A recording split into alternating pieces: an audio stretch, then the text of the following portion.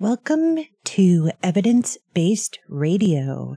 As always, you can find this and previous shows as a podcast on your favorite podcatcher or via the website evidencebasederrata.com. So it's been another long week, and I didn't want to not have a show tonight, so I poured over the deep archives and found some stories that are fitting for this time of year, and did a little bit more fleshing out of some of it. And so it was I originally talked about this in 2015, so hopefully you've either forgotten it or you've never heard it before. So this week we are going to revisit some of the stories about folklore and cryptids. And just as a note, there will be a touch of the macabre. So if you're squeamish, especially in the second half, you might want to skip. I will be talking a little about a slight amount of body horror. Nothing extreme, but I will be talking about consumption and things like that. So just a warning. And so folklore and urban legends tell us important things about the human mind and psyche. For instance, it's kind of impressive that monsters from all parts of the world tend to share common traits. And so this kind of showcases what we really fear. And of course, some people think that the fact that all sorts of people see the same things means that they're real. But I would posit more that it's that people have a shared understanding of what is scary at a very basic level.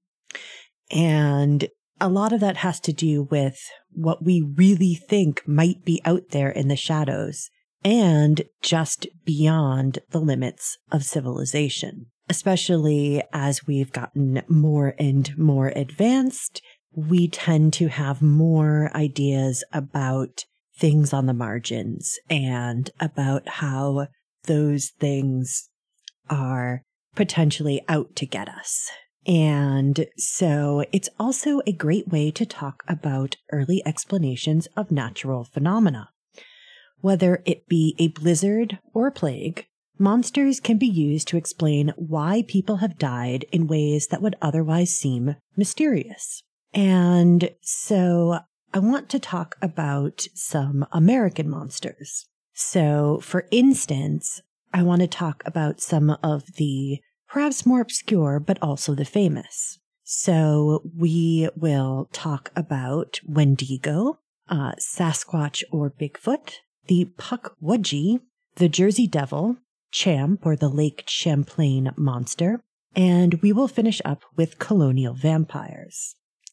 Now, these are almost exclusively American-born tales, with the obvious exception of colonial vampires and some sort of large, hairy man. Bigfoot is definitely one that has a lot of international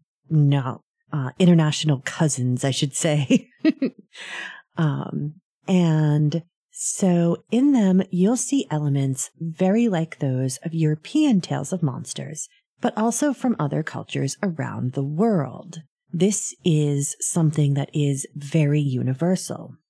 Ghosts, goblins, and monsters are a very ancient way of explaining what is otherwise unexplainable.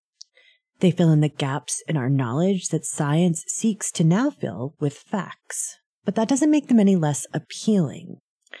You know, I have said several times over the years that though I am a dyed-in-the-wool skeptic, I kind of enjoy watching ghost hunter and monster hunter shows. Partially, obviously, it's for, a sociological look at how people are, how people act in these sorts of situations in which they're frankly usually just working themselves up into a tizzy. And so every little noise becomes evidence of something. And it's really fascinating. I find it very fascinating. And there are stories out there that are hard to explain. And so it's really interesting to think about that, because it's important not to think that you know everything about reality. Obviously, there are many, many, many, many, many, many things that we do not know about how the world works. And there may be phenomena that we don't understand yet that is what people are seeing as ghosts, for instance. And it's something that we have to continue to explore. And I think that obviously some people do it from a very unscientific side or from a pseudoscientific side. So a lot of ghost hunters, for instance, are really into things that sound really scientific, but were never meant to be a part of that kind of research. And so, meters for measuring electromagnetic fields, certain other things that were just never meant to be used for ghost hunting. And so it is kind of interesting to see how people try to apply scientific ideas to something that is, at the end of the day, not terribly scientific. And so, yeah. I mean, I've even watched Bigfoot Hunters, which is really, really the sort of height of, I mean, one could argue it's on par with Ghost Hunters, but I feel like Ghost Hunters tend to have a little more appeal because the sociology is a little more upfront with them. So you'll see a lot of things where people will scare each other and they'll swear that, it wasn't that they scared each other, that there was really something there. But if you really look at it, you can tell that they were scaring each other. And there's this, way that people feed off of each other's energy in these spaces. Whereas Bigfoot Hunters, it's mostly just people sitting around in the woods looking through FLIR cameras at occasionally something that's moving, that's warm, that they don't know what it is, or listening for sounds that often sound like things that I've heard either in person or have heard on the internet. And so, yeah. And so again, it's only when you believe that these shows are really non-fiction, that they are actually finding evidence of the paranormal or cryptozoological, that I worry. If you just enjoy watching them, if you understand that it's just a good time, a silly, fun thing to do, then I'm totally fine with that. I don't take issue. And so I've told this anecdote before, I know, more than once probably. But one of my go-to sayings is that for most people, I'm much more concerned in the case of critical thinking skills, whether or not you believe in a Ouija board than you do God. I really mean that. Like, if you believe that you can contact spirits through a board that's sold by Parker Brothers as a children's game, then I worry a little bit about your ability to discern fact from fiction, much more than I do based on your particular religion. I think that there are many people, including many, many prominent scientists, who believe in God or gods, but few believe in Ouija boards. So I think that's really important. And it's really important to remember that there are levels. And so you can play a Ouija board and understand that it's the ideomotor effect, and understand that, what you're doing is not necessarily conscious, but also not by some sort of outside spirit. And that's totally fine. I have no problem with that. But I do worry about people who really take it seriously. Okay. So, just a note that much of the information from this, particular show has been gathered from a great book called Monsters, Evil Beings, Mythical Beasts, and All Manner of Imaginary Terrors by David D. Gilmour. And so I highly recommend that you might want to look into it. It describes monsters from around the world, and it's really, really cool. And again, studying monsters is really fascinating. I was watching a YouTube video the other day, and they were talking about people. Oh, no. It was a Giorgio Tsoukalos documentary, which I don't recommend if you enjoy your sanity. I have a high tolerance for Giorgio Tsoukalos that I don't think other people should have to have. So, but he was on Malta and they were talking about Cyclops. And all I could think about was, have you ever seen an elephant skull? Like, it's very clear that if there were pygmy elephants in the Mediterranean at one time. And, it seems very simple to me. And you don't need to create a monster or a monstrous being in order to explain these things.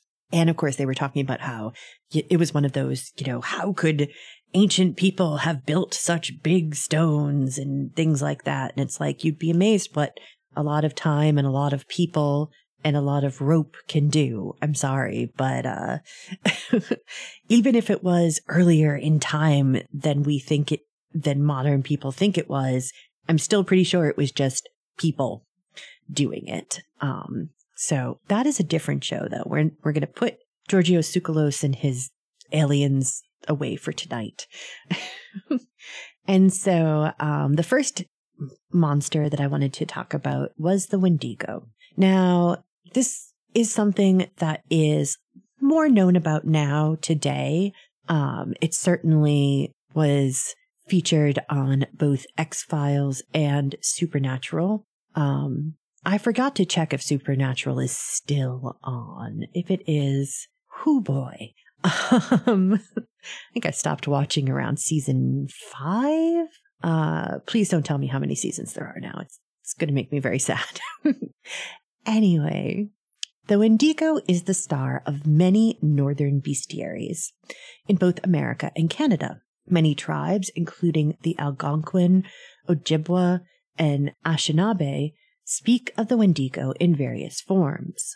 The Wendigo is at heart a cannibal, and there are 2 forms it can take, the giant monster and the human-turned Wendigo. The giant version of the Wendigo is not only a cannibal, but is also associated with natural weather events, including ice storms, gales, and tornadoes. Outbreaks of mass hysteria occurred when a Wendigo was thought to be near. Usually male, the monster is said to have a heart of ice, with a huge mouth, foot-long claws, and large yellow eyes like that of an owl. Usually the monster is described as extremely noisy. When queries are made of the origin of the Wendigo, it is said that the creature has always existed, like the sky or the water. It is timeless and everlasting, a very part of the fabric of the world, and as such it is treated as a universal answer to mysterious questions. When someone wanders off, never to be seen again, they were eaten by a Wendigo. If someone has a mental health issue or begins to lose their faculties,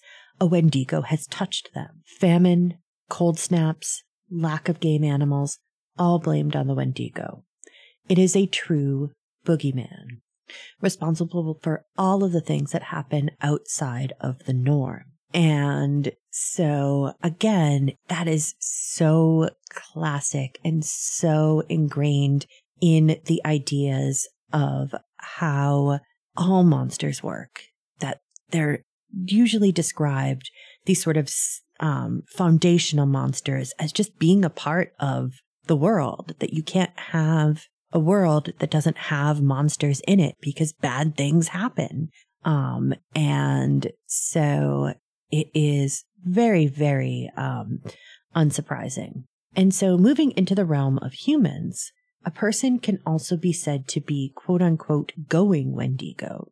This version of the legend parallels more closely stories of demon possession. It is said that if caught early, a person may be cured, but if not, or the treatment fails, then the person must be killed to prevent them from crossing over to cannibalism, an extreme taboo in these cultures, and in many other cultures, obviously. Various causes are attributed to the change. One can be bewitched, or can succumb to a gnawing hunger, or one can commit a crime considered comparable to cannibalism, such as murder, or even the very thought on a cold winter night when the stores are depleted of cannibalism can cause a person to turn into a Wendigo.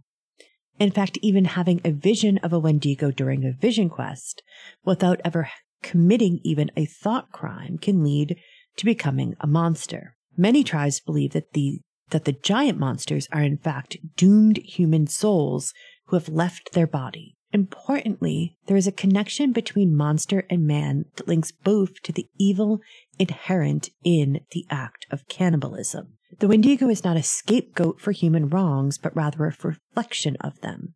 And tellingly, Wendigo transformations are most common during famines or in the cold winter months when starvation can set in.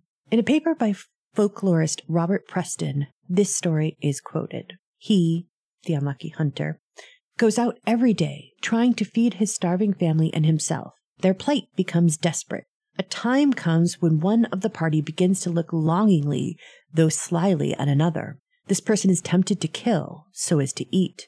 It becomes an obsession with him or her. At last, chance offering, it happens. The person kills, and soon he or she is eating. He has passed from being a human to beastliness. The rest of the family realizes that they have a wetiku to cope with. All they have heard about such monsters comes into their minds. A great dread overwhelms them. The marrow in their bones seems to melt, and they have no power to move or fight. And so, yeah, that is very, very textbook of how this sort of story is told.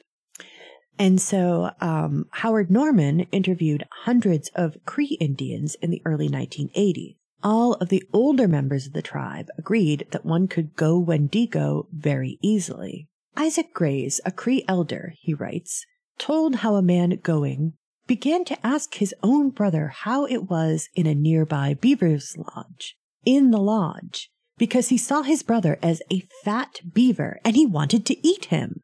And so prominent was this folklore that Wendigo psychosis was, and may yet be, a viable psychiatric diagnosis.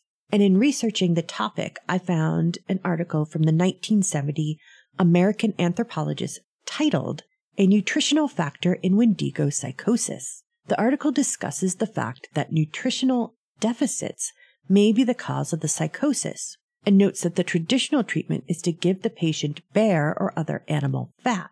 Interestingly, there is a related condition among the Inuit called Pibloktuk. I am sure I am mispronouncing that, which bears a striking resemblance to Wendigo and is also cured with the consumption of animal fat. It may be that there are vitamins stored in the fat, such as thiamine and vitamin C, which help the body to overcome the sickness and heal. So the Wendigo is definitely a great introduction to the subject of monsters and their roles in both folklore and in pre-scientific ways of explaining the world. Now, of course, the most famous monster in America is probably the Sasquatch or Bigfoot. And so, again, I don't want to spend a lot of time on this because it's the most famous and we all know about Bigfoot. It's just that it seems to be something that we are really, really interested in being true. Even I am interested in it being true. Like, I think it would be amazing. I've said this obviously many times, that it would be great if Bigfoot really did exist. But, you know, it's again one of these places where we are looking for something on the edges, something in the shadows. And so we are out in the woods, and it's, I've been in deep woods, and it can be really scary just because you realize all of a sudden how far away you are from everything else. And that can be really disconcerting. And if you see something out of the corner of your eye, if you hear something, I have heard fisher cats, which are terrifying sounding. I literally said to myself when I heard them, I was like, oh, apparently Bigfoot is around. And so I think it's really unfortunate that Bigfoot probably doesn't exist. Because again, I think it would be amazing and fascinating if Bigfoot did exist. But another thing is that I have seen a motion stabilized version of the Patterson Gimlin film. And I want to think that that's authentic because it's very hard to think that it's faked. But when you actually look at the motion, the one that has been the motion fixed one that doesn't have the shakiness, it looks more like a dude in a monkey suit. And that might just be my particular, biases and prejudice, but it just doesn't look like it's that impressive when you have the motion stabilized version. But, even primatologists that I have read, are like, it would be really cool. And obviously there is still huge amounts of underdeveloped wilderness or undeveloped wilderness, which I would like to say I would enjoy them to continue to be undeveloped. And so, it's the dream. It really is. The cryptid that could be real. If we ever really found out that there was Bigfoot, I would be for one very excited, but I am not holding my breath. Yeah. So let us move on and talk about a creature that is actually found in the folklore of Massachusetts. And so that is the Pukwudgie. And so these creatures are described as small human-like figures who have their origins in Wampanoag and Algonquin folktales. So Pukwudgies are basically the American equivalent of trolls or pixies, or at least the Massachusetts native population's version of it. They are said to be able to shapeshift into animal form and to appear and disappear at will. They could be nice or naughty. Most tales favor the latter, with stories of Pukwudgies pushing people off of cliffs or using poisoned darts, much like pixies. Truth be told, it's always funny when people are talking about, oh, pixies. It's like, have you ever actually read about pixies in the original tales? They're pretty awful.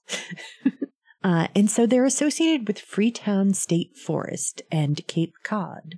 So apparently, if you want to try and spot something paranormal on this side of the Connecticut, your best bet is actually October Mountain near Lee. And so apparently there have been sightings of Bigfoot, UFOs, and ghosts on the mountain, all three. And so Pukwudgies are, they're really kind of they are very, very localized. And so they're in that sort of, they're sort of a triangle in I think it's called the Bridgewater Triangle, and sort of south of Boston, and and kind of fading into Rhode Island.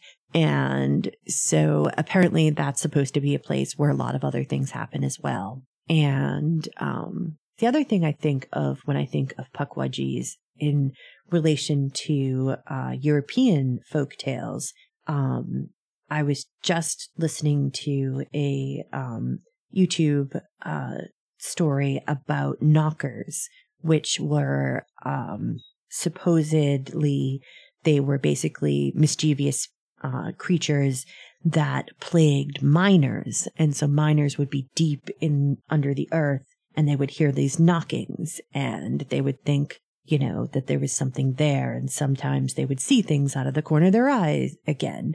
And it kind of reminds me of that as well. Okay.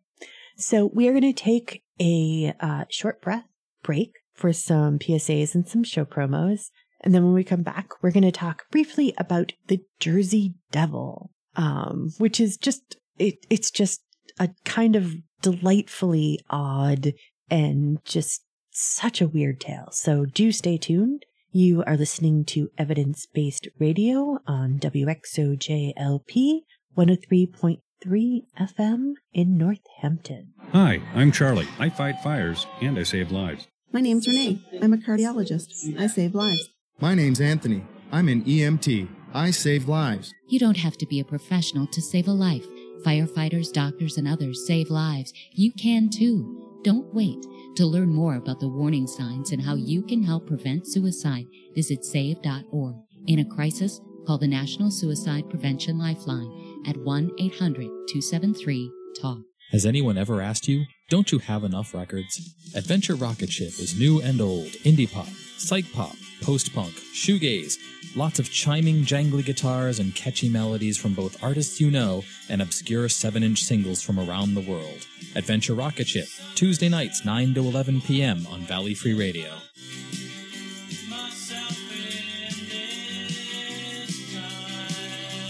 Join hosts Jacqueline and Mari on Alternative Lately every Sunday from 9 to 11 p.m. on Valley Free Radio, WXOJ LP Northampton. Every week, we bring you the latest in alternative pop rock music. We'll highlight underappreciated talent and undiscovered artists, bands, and collectives you didn't know you needed. Be sure to follow us on Instagram and Facebook at Alternative Lately. If you're looking for new current music, start here. Thanks for asking, but I'd rather not send you nude pictures. I'm camera shy. I already said no. Under my clothes, I'm a robot. My webcam is broken. I'm worried they'll get passed around school. I have a rash. I have nudophobia. I have lizard skin. I'm a vampire, so I don't show up in pictures anyways. Your badgering has really killed the mood. When someone is pressuring you to do something you don't want to, how many ways can you say no before they get the message? Let us know at that'snotcool.com. Brought to you by the Ad Council. Kids don't. I don't have time. We're all. Am I asking? I'm pregnant. I've had it's not a big deal. My kids are too old for flu. I can fight it. Keep your foundation strong. Vaccine. Learn more at flu. A message from the U.S. Department of Human Services. Sure, humans can be a little weird at times, but take it from me, I'm a dog. And a person is about the best thing that can happen to a shelter. So if you want to learn how you can be that person, get down to your local pet shop or visit the ShelterPetProject. Brought to you by the Ad Council. Hello everybody, I'm DJ Panic, host of OK Asian. I bring you a wide selection of Asian artists, combining genres like rock, pop, hip-hop, and R&B every Saturday at 12 a.m. with a repeat on Mondays at 1 a.m. on Valley Free Radio. Tune in to Straight to the Music on Sunday evenings with yours truly, Miasha Lee, giving you a dose of serious R&B, only on 3FM Northampton.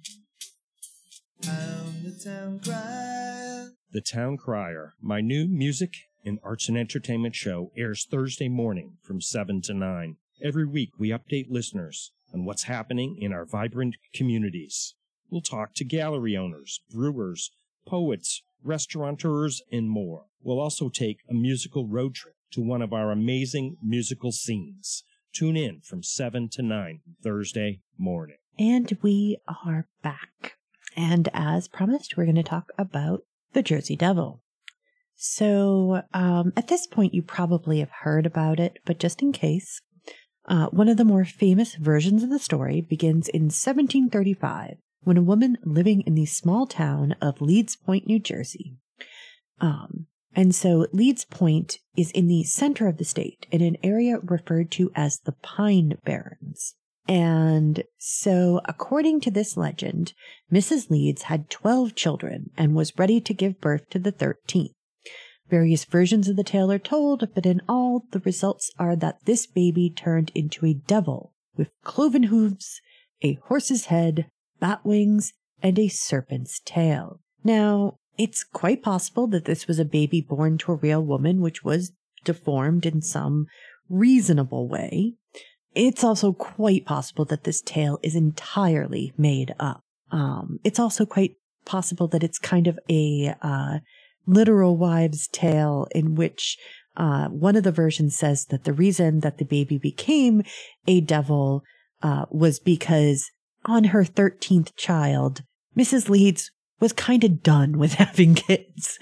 And so was basically like, the devil can have this one. I don't really want another one. And, you know, I think that's perfectly reasonable. And so there are also other versions of the origin story, including some that name the woman Mrs. Shrouds instead of Leeds. Several different towns claim to be the birthplace of the Jersey Devil. So it's got a lot of cachet at this point. And so interestingly, there are documents which point to the existence of both a Mrs. Leeds and a Mrs. Shrouds who lived in the general area during this time period. The devil was seen supposedly in the early 19th century again, and this time by some rather famous people. It was spotted by Commodore Stephen Decatur of naval fame when he was testing cannonballs. Apparently he tried firing at the beast, but missed.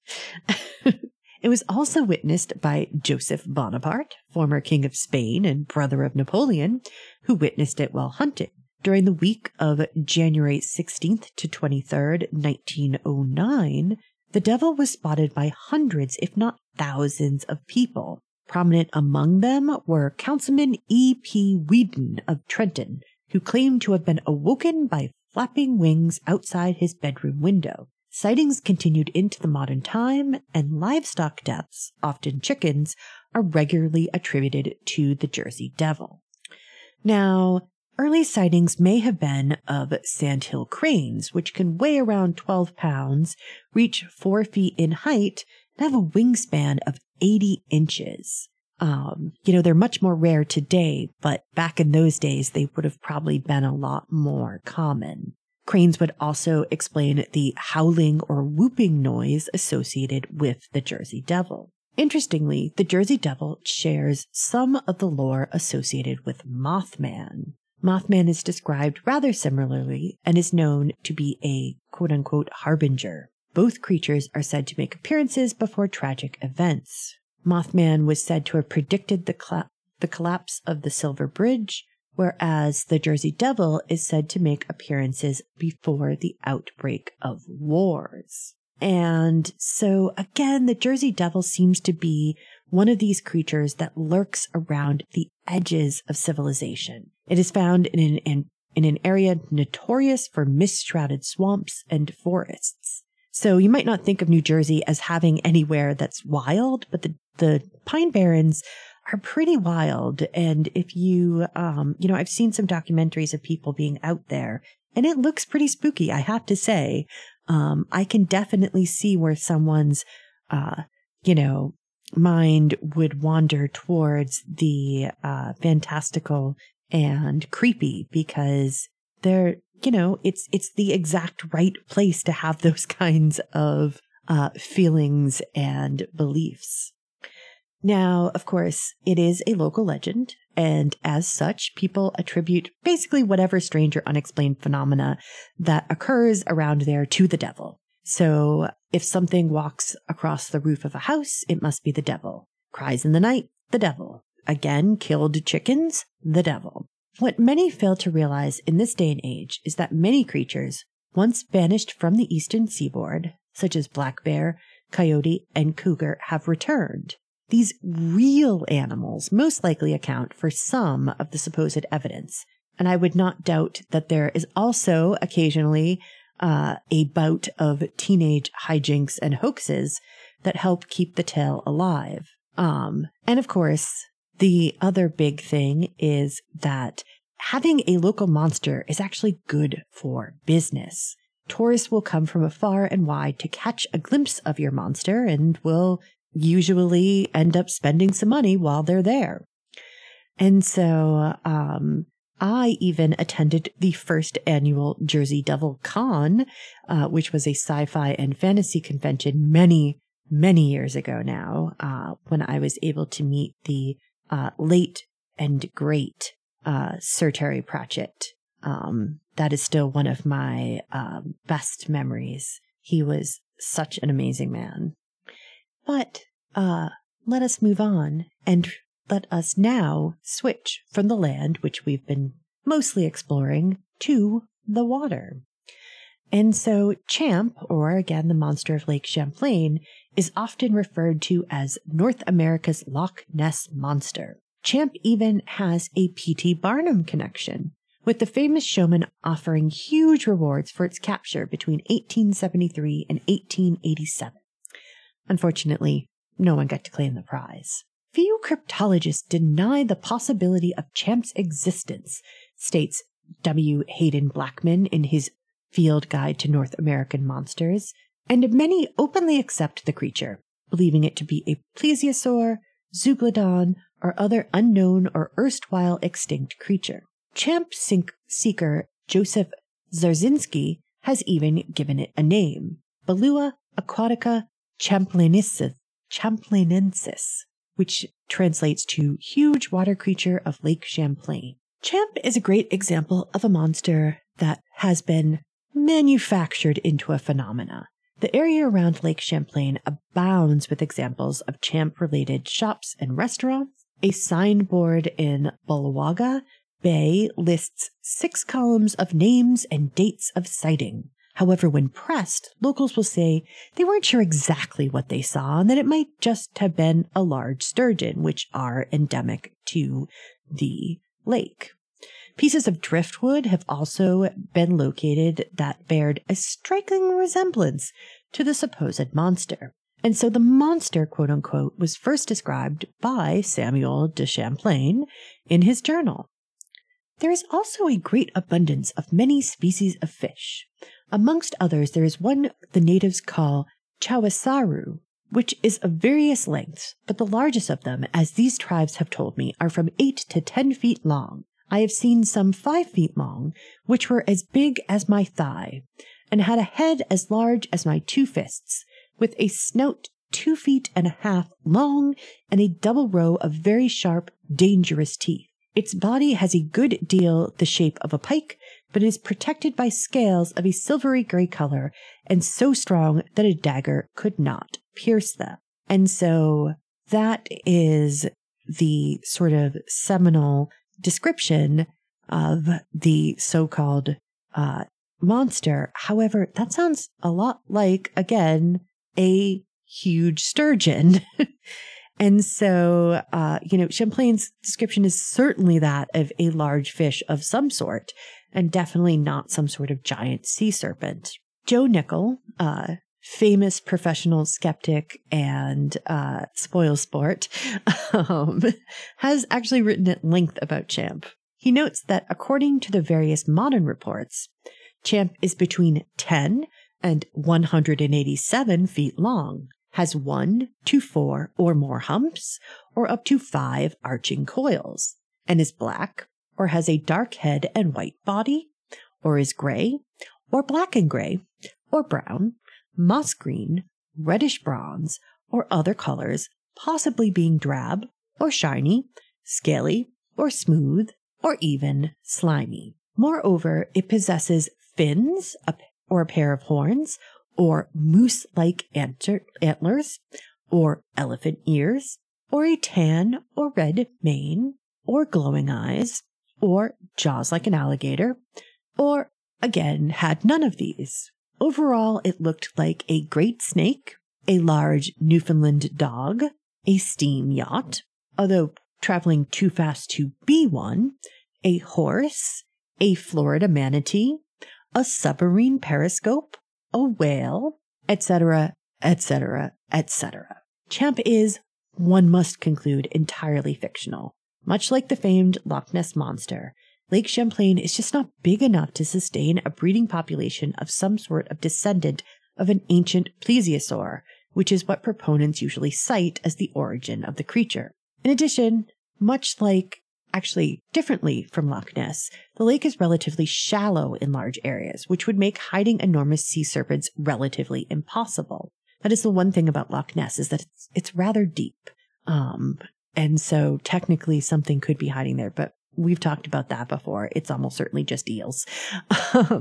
And so, in the end, it's mostly just a fun bit of flim flam that attracts tourists, which, worse things can be set up in order to attract tourism.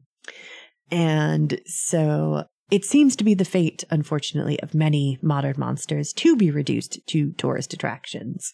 We are closing the doors on the unknown and pushing these fables farther and farther into the realm of fiction. Despite this, there is still a wonderful world of myth and legend that bears reading about and studying. Again, it can tell us much of human nature and the human experience. And so let us finish up tonight by talking about New England vampires. Let's first revisit a skeleton found in Griswold, Connecticut back in 1990 in a forgotten cemetery. This was one of those identified again as a New England vampire, the most famous of which was Mercy Brown, who may have inspired some of the elements of Bram Stoker's Dracula, because clippings of her case were found among his papers, and we'll talk about her in a moment. The skeleton of a man, formerly known only as JB55 for the initials placed with brass tacks on his coffin, was identified back in 2015. Forensic scientists compared genetic material from the skeleton with online genealogical databases to identify the man as John Barber. This case has been a mystery since the 1990s, Charla Marshall said. Marshall is a forensic scientist who worked on the project. Now that we have expanded technological capabilities, we want to revisit JB55 to see whether we could solve the mystery of who he was.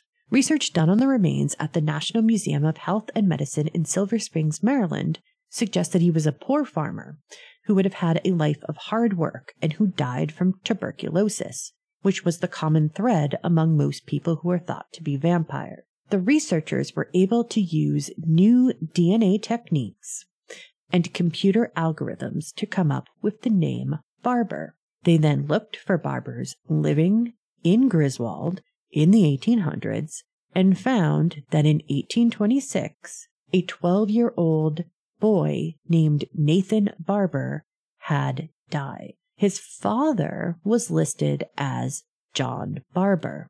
The researchers had found a grave near JB55 that read NB 13 on the lid. He had suffered from a poorly healed collarbone and an arthritic knee. His tuberculosis was so severe by the time he died that it left lesions on his ribs. And so it's not a huge surprise that his family might have suspected him of being a vampire.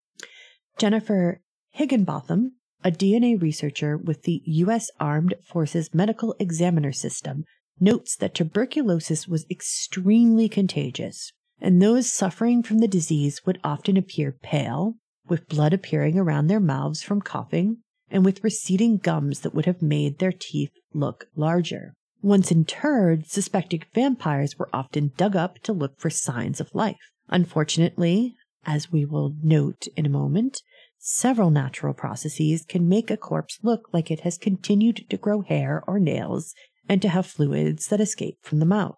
When this happened, the heart was usually removed and burned.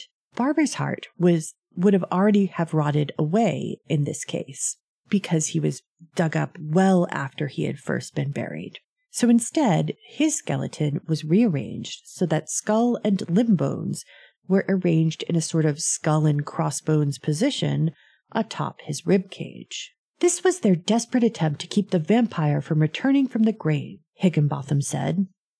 Michael Bell, a folklorist and authority on New England vampires, quotes an 18th century doctor in a 2013 essay. The emaciated figure strikes one with terror, the forehead covered with drops of sweat, the cheeks a livid crimson, the eyes sunk, the breath offensive, quick and laborious. He has documented 80 cases of therapeutic exhumations, usually by family members, to stop a suspected vampire from continuing to affect the living. Now, as I've mentioned several times already, the most famous of these was Mercy Brown. By 1892, the Brown family was in trouble. Father George had already lost his wife, Mary Brown, in 1883, and his eldest daughter, Mary Olive, had followed just 6 months later. The younger daughter, Mercy Lena, would succumb in the winter of 1892. And finally, Edwin, once a healthy teen who worked as a store clerk, had become ill. The local doctor diagnosed him with consumption, but in this small area, grief and adherence to folk beliefs caused the townfolks to be unsatisfied with this answer, and so they took things into their own hands, with a group of men going to the town ceremony to examine the graves of the 3 fallen members of the family. Both Mary and Mary Olive looked properly decomposed. However, Mercy, dead some 2 months or more, looked very much still fresh. It appeared that her hands and nails had grown, and she looked to still be full of fresh blood. And so they concluded that she must be a vampire, and that she was rising from the grave to suck the life out of Edwin. And so the only thing to do was to remove her heart and liver, burn them, and give the ashes to Edwin to drink. Dr. Metcalf reports the body in a state of natural decomposition with nothing exceptional existing, stated the Providence Journal. When the doctor removed the heart and the liver from the body, a quantity of blood dripped therefrom, but this, he said, was just what might be expected from a similar examination of almost any person after the same length of time from disease. The article added, the heart and liver were cremated by the attendants. And so this was from an article at the time. And so it was a little bit, apparently the people of southern Rhode Island were thought to be a little more backwards and a little more country than people in Providence and in the northern half of the state. And so this was definitely something that they thought was quite the interesting thing to talk about. So, who was Dr. Harold Metcalf? He was the local medical examiner and a graduate of Bellevue Hospital in New York. He very much did not believe that there was anything wrong with Mercy's corpse, having been buried only 9 weeks earlier, and in fact having spent much of that time in a stone crypt due to the fact that she died in the winter when you couldn't bury people. And so he did his best, but the townsfolk really were wanting to do this ritual, and so they did it. And what they did was they took the heart and the liver and they buried them on a rock near her grave. I've actually been there, and so I've seen both the grave and the rock, and they burned them and they took the ashes and they gave them to Edwin. Unfortunately, in the end, the ritual did not help poor Edwin, who died shortly after. At this point, consumption just was not something that was curable. And so southern Rhode Island was the epicenter of vampire belief in New England, but it was not alone. Stories come from all of the states in New England, including Massachusetts. In New England, the vampire superstition is unknown by its proper name. It is there believed that consumption is not only a physical but a spiritual disease, obsession, or visitation. That as long as the body of a dead consumptive relative has blood in its heart, it is proof that an occult influence steals from it for death and is at work draining the blood of the living into the heart of the dead and causing his rapid decline, noted George R. Stetson in an article entitled The Animistic Vampire in New England from the 1896 edition of the American Anthropologist. Can they truly be blamed? Faced with the awful ravages of consumption, it is not surprising that people would turn to folklore and superstition. There was nothing that medicine could do at that time for someone with consumption. It was only with the advent of antibiotics that it became truly treatable. And so that is one of the reasons that antibiotics was considered such a miracle, is that it could cure things like tuberculosis, which had been plaguing man for thousands of years. And so it was, until then, though, it was something that once you get consumption, some people did get better, but most people died and there was nothing you could do about it. And if someone in the family got it, it was very possible that other people in the family would get it. There's even an idea that people can be can be asymptomatic carriers of it. So there is a wild speculation. There's nothing that's specific about this, but some people have suspected that maybe Edgar Allan Poe was an asymptomatic carrier because pretty much all the women in his life died of consumption. And so on the other hand, medicine back then was pretty sketchy. And so, for instance, homeopathic therapy was actually created partially in response to what was called heroic medicine. And so this was mainstream medicine at the time and included such quote unquote treatments as bloodletting, cupping, purging, blistering, and the administration of large doses of substances such as calomel and theriac. Calomel, or mercurous chloride, led long-term users to develop, mercury poisoning. Theriac was not particularly toxic, though it generally involved viper flesh and opium, among a host of other ingredients. And so in the end, it's really not a lot of surprise that the people of New England would have looked to an alternative when medical science could give them no hope. They were, after all, sturdy New England farmers. And that also means finding reasons for why something is happening so that they can have that bit of peace of mind, even if it doesn't actually help. All right. That is all the time we have for tonight. I hope you enjoyed, and I hope you have a great Halloween weekend. Thank you for listening. You have been listening to Evidence-Based Radio. Evidence-Based Radio is a member of the PlanetSide Podcast Network. To learn more, go to planetsidepodcasts.com. The theme song is Widgeon by Birdboy. Purchase the full song at smarturl.it/birdboy.